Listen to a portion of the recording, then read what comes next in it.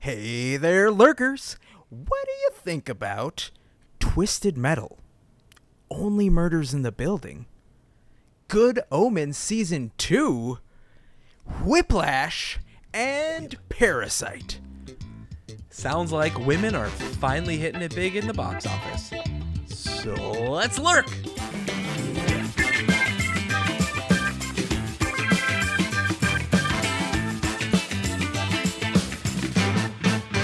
I'm glad you brought that up as our little, throwaway line that we do at the beginning of the show, because really, you can't spell Barbie without billions these days.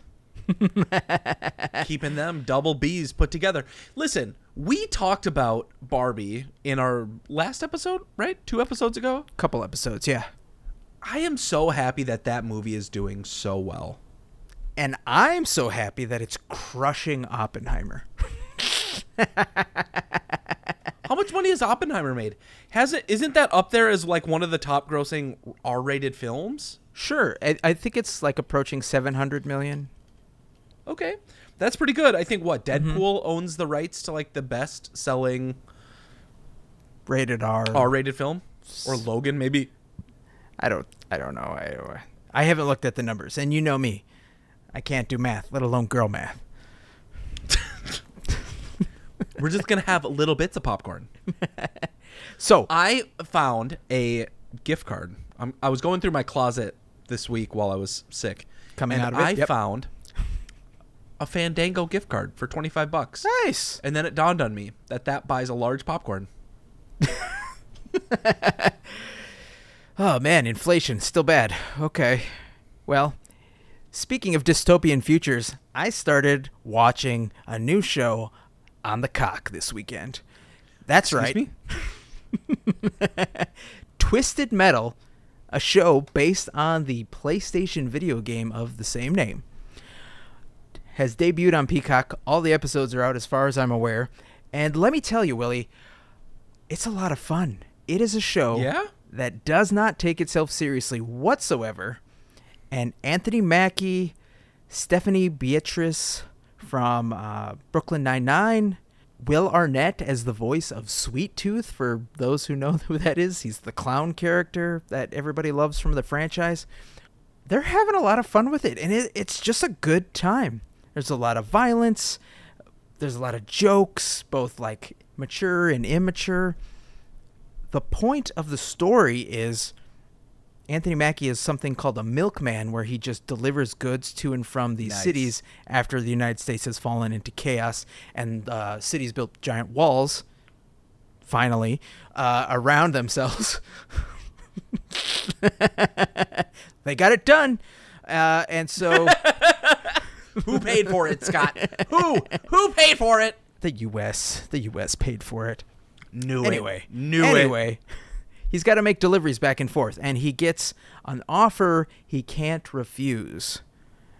And that's all I'm going to say. You should check it out. It's on the cock. User-free trial. 7 days. I don't know what it is, but... It's got an audience score of 94 on Rotten Tomatoes. People are loving this show. So it's good. Give it a shot. Speaking of giving things a shot, I started watching Only Murders in the Building because... Good timing.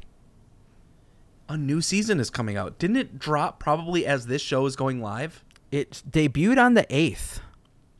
The first 2 episodes, at least. So we finished season 1. They're 30-ish minute episodes. So good. And they pack so much detail, so much charisma. Martin Short and Steve Martin, fantastic. Seeing Selena Gomez in this role, I think she is a standout character. Leaves kind of this mysterious, weird aura about her, but you're not expecting this musician to be such a good actor, and she is. She does a great job. 100%. I agree with you. She was the standout surprise of that show, and I don't know if everybody expected it to be as good as it was, but Martin Short and Steve Martin have been partners in comedy, and even in their older age, they are still killing it. Like, the comedy that I grew up with, just like that dry, make fun of the other person, like literally tear them down to the bone with your scathing remarks, is something that both of them do so well. And you can feel the friendship, that lifelong comedy duo come through the screen. And Selena Gomez, as somebody who is, has always been a solo artist, fits so well with them, compliments them, and boosts their performance. Yeah, it's amazing. Highly recommend. So we're on to season 2. My hope is to get through season 2 quickly so that we can watch the current season as it's going on. And speaking of season 2, Good Omens, which was an Amazon Prime specific thing. It's based on a book by Neil Gaiman, and I forget the other guy, but anyway, he's important. He was really funny. It's about an angel and a demon who have basically become friends, even though they're not supposed to, and they get into some trouble, cause some world-changing things to happen. Like, that's all I'm going to say for season 1, but it's so funny because it's Michael Sheen and David Tennant, who are some of the best British actors to exist. And there is no book 2, so they're kind of going into uncharted territory with this new season. But let me just tease you. Let me just entice a little bit on what you can expect from the very first episode in season 2. 3 words: Naked John Hamm. That's all I have to say. I'm in. And that's what I wish he would say to me. What? Go watch last week's episode. These are all shows that we've been watching. You should catch up on. If you're going to spend some time in your week, Twisted Metal, Only Murders in the Building, and Good Omens Season 2, give them a watch. Now, last week we talked about reviewing some movies thanks to the Rotten Tomatoes Top 25. There was a couple on there that we hadn't watched, and we were very surprised that they made it as high as they did in the top 10. Those movies were Whiplash and Parasite. Willie wanted to watch Parasite. I wanted to watch Whiplash. We said we were going to watch both of them. Here's what happened. Willie did that, and for once, Scott is the one who is not as prepared. But I did watch one of them. Which one did you watch? I watched the one I picked, Whiplash. Son of a bitch. What? Did you not watch Parasite? Yes, I watched both of them, but okay. I really, really wanted you to watch Parasite. It's okay. It's okay because I have read Parasite. That's not the same. Just reading a article from Fauci doesn't mean you're reading Parasite. Whatever, audiobook reader. I don't know how to read. Shut up. That's next week's subject on the main show. Girl reading. Girl reading. Anyway, let's start with Parasite because I want you to tell me about it. Tell me your reaction. What was good, what you didn't like about it, because it won some awards. It's got some really good actors that have been in other movies I have seen. What did you think? So Parasite could be summed up as greed and class discrimination threaten the newly formed symbiotic relationship between the wealthy Park family and the destitute Kim clan. And so, Scott, this movie is rated R. It has a 99 in Rotten Tomatoes. 99? 90 audience scores. So clearly, the critics thought that this was a more well-filmed, it was more theatrical in its sense, and the audience score was a little bit lower. I'm going to come in somewhere around the high 80s, mid to early 90s. Probably I'm going to give it an 89 out of 100. I don't know how you reach that score, but the main character, the son of this family, begins this journey to get a job. They live in this just destroyed, crummy, rundown apartment building, and like you can see all sorts of like vagrant people out on the street, like one person peeing in the corner right next to their window. So And like they Los just needed- Angeles. I mean, yes, like an Asian country, but yes, same kind of concept. And so the idea is like, can we get a job where we work for people of wealth? Okay. And so that's what they do. They start working for a family, and the title of the movie, Parasite, is very telling. I'm not going to go any further into the specifics, but this movie had you rooting for a family that's pretty shitty. Had you looking for, like, oh my God, I can't believe they're telling this story. The twists, the turns, the level of like charisma on screen, the level of like suspense that you get out of certain scenes, all of it left me finishing this movie going, I understand why this movie had so much hype the year that it came out, and it should have been way closer to that top 10 list. Well, I mean, it won 4 Academy Awards: Best Picture, Best Director, Best Original Screenplay, and Best International Feature Film. Do you think that, as somebody who do you watch films with subtitles on, TV shows with subtitles on, just to have them on, like so many people are doing these days? Yeah. Okay, so you're one of those. That's my what would you call that? Girl TV? Okay, all right. And then everything that you were describing still somehow came through despite it not being in traditional English. I really need to be in the mood to watch a movie that has subtitles. Okay. This is one of those movies that maybe about 15 minutes in, gone. The whole thing is out the window and you're just focused on the theming. And there's plenty in Act 3 of this movie where you don't even need subtitles. Oh, interesting. Who was your favorite character? Ooh, that's a really great question. Choi Woo-sik, who is the son Kevin. in the movie. I think, huh? Kevin? Yeah. Yep. Does a fantastic job. I think he carries the first act. And then as more characters start to get developed, I think like he's just the most grounded. He would be considered, in my mind, the main character of the film, and he does a really excellent job. The one thing I'm very fascinated by is that the director, he came up with this idea in 2013, and it finally got created in 2019.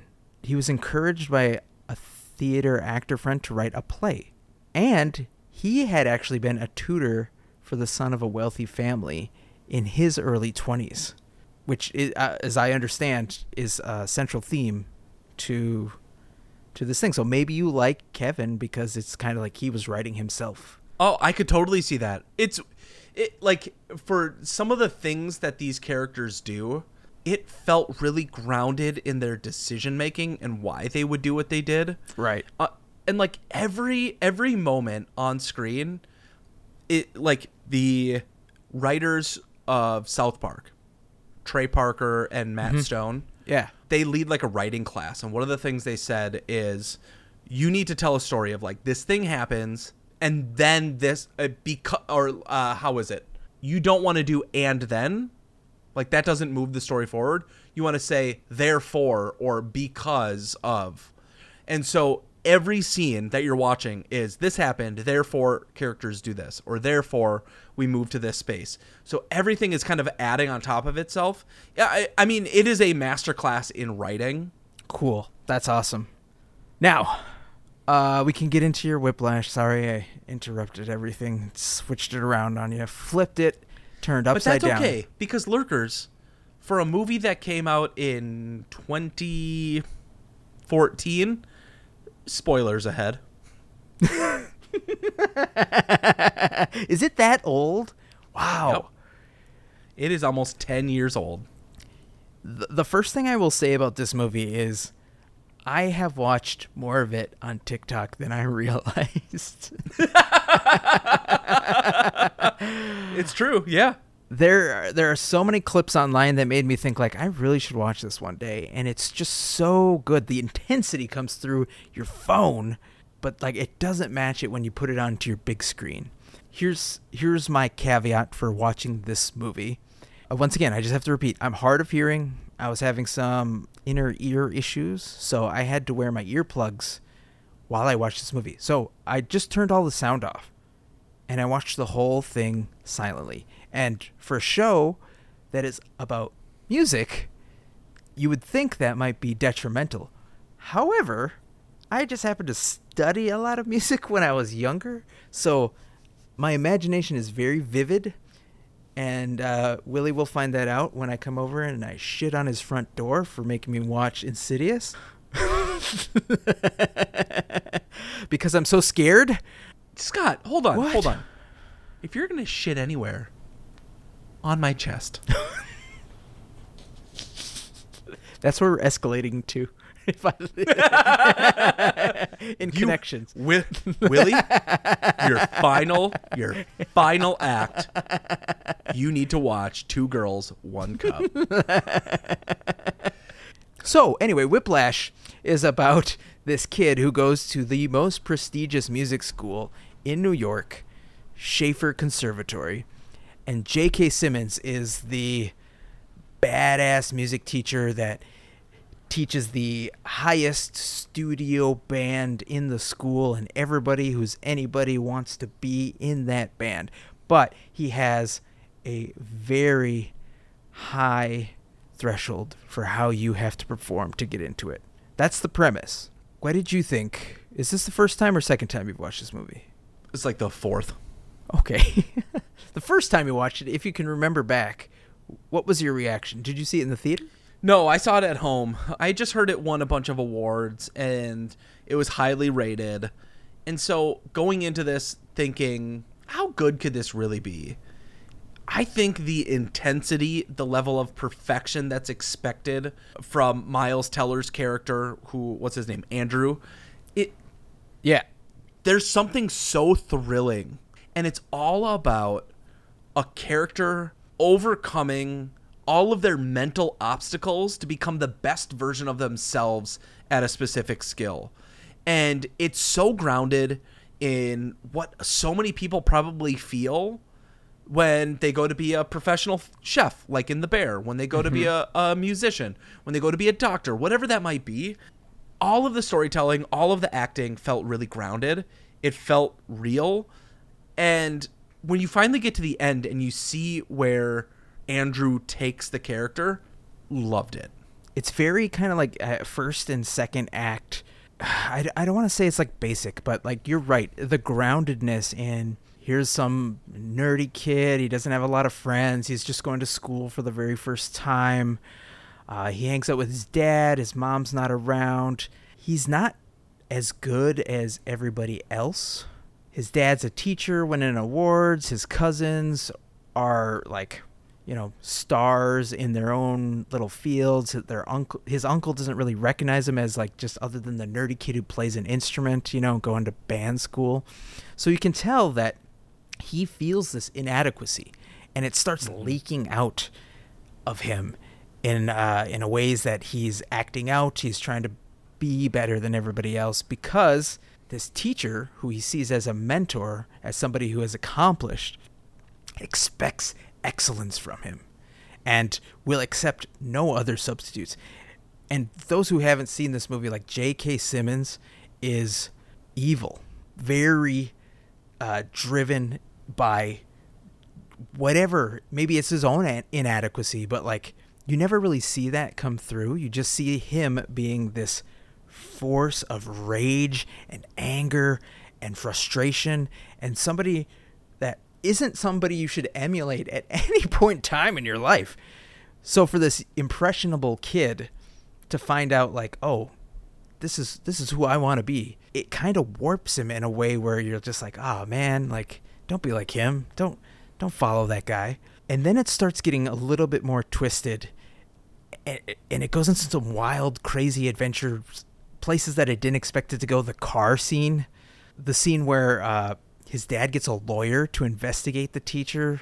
All of this stuff just gets crazy. And then the one scene that I thought was just brilliant in the way that it sets up the final scene is when he runs into him at the jazz cafe, and they sit down and they have a conversation. And this is after a lot of stuff's gone down. I don't like to spoil too many things, but You find out the motivation, supposedly, for J.K. Simmons' character is he wants to create the next best thing. He knows he himself can't do it. That's why he's teaching it. But he wants to create Charlie Parker. He wants to create Count Basie. He wants to create the next best person, and he's never had it. So that's why he's as psychotic as he is. J.K. Simmons tricks Andrew into joining this band after they both have been kicked out of school for doing crazy stuff. It's a couple months later. Andrew willingly accepts because he thinks he's finally like earned the admiration or at least the respect of the teacher. Mm-hmm. And they're going to play these songs that he's already been practicing before. He says, you're the only one that can play this song. I need you in this band. They get up on stage in front of the Lincoln Center, a full audience. And J.K. Simmons says, all right, we're going to play this song, classic song. It's called This. And Andrew looks around and realizes everybody else is going to play a song that he's never played before. He's never practiced. He does not have the sheet music. The whole band starts playing, and Andrew just kind of like starts flailing around. Other band members are yelling at him like, what the fuck are you doing? Like, what are you doing this? And the reason is because J.K. Simmons knew he got ratted out by Andrew previously in the movie. It was crazy. And so Andrew runs off stage. And he goes into his father's arm, and his father's like, it's okay. It's okay. But when he comes back, he decides, like, no, I'm not going to let this asshole push me around. And he just starts playing in front of the entire Lincoln Center. And J.K. Simmons, the conductor, is like, what are you doing? And he's like, I'm going to cue the band. He just starts taking over. He becomes this thing that they were talking about earlier in that conversation in that bar. Mm-hmm. And he just becomes the best. And I'm so torn by this, Willie. But you have to realize that he became the best in spite of J.K. Simmons' character, not because of. He overcame all of that negativity, and by outing him, right? That scene prior to that shows that J.K. Simmons is the real asshole. That this crowd of people watches and says he's the problem. And when he comes back out and takes control and becomes the best he can be, that final version, it's at his own pace. It's at his own beck and call, and not beholden to the maniacal professor. See, that's where I think it gets muddled. I don't think he became the best on his own. There's nothing else that we see in the moment that he leaves the school to the point where he plays on that stage that says like, oh, I went and I learned this all on my own. He gave up the drums. So I feel like, just watching it one time, you've watched it 4 times, but I feel like, at least from my perspective, it looks like he became the best because of this evil teacher, and therefore he's fulfilling the prophecy and further giving credence to what this bad guy is. Now, it looks like he earned his respect, which is something, who cares really at the end of the day. But I didn't feel very good. It was a great movie. It shot Damien Chazelle, who's, done a ton of good films like La La Land, and maybe that was it. Other musicals, though. 10 Cloverfield Lane. Oh, okay. That was actually really good. Highly underrated. But anyway, like, he put together a stunning looking film, even though everything was kind of like sepia tone. It's very like either blue or orange, probably a sign of the times. And then the acting performances are fantastic. Why he ever turned down Melissa Benoist is beyond me. Like, just idiot move. But at the end of the day, I still feel the story is J.K. Simmons got away with all this stuff. Yeah, he lost his spot as a teacher in the school, but he's still out there, like, putting together good jazz bands. And he tried to, do this one up on Andrew. And did it come back into his face, or did he actually just prove his point? Like, I made you. I think that's the controversy of the film, honestly. When you get to the very end, the reason this movie had so much staying power, was nominated for awards, is because it doesn't give you that answer.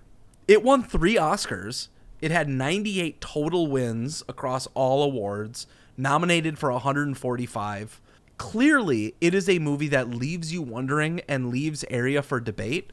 And movies, I think, that do that don't just end with like this cut and dry response. Yeah. Oftentimes are the ones that I think like win so many awards because we can debate all day and all night. Well, something that's not up for debate is the end of our show, which is right now. So thank you so much, lovely lurkers, for hanging out with us today. Please rate and review wherever you lurk. We appreciate the love, so be kind to each other. And remember, we're here next week. So be kind to each other, and we'll see you next week.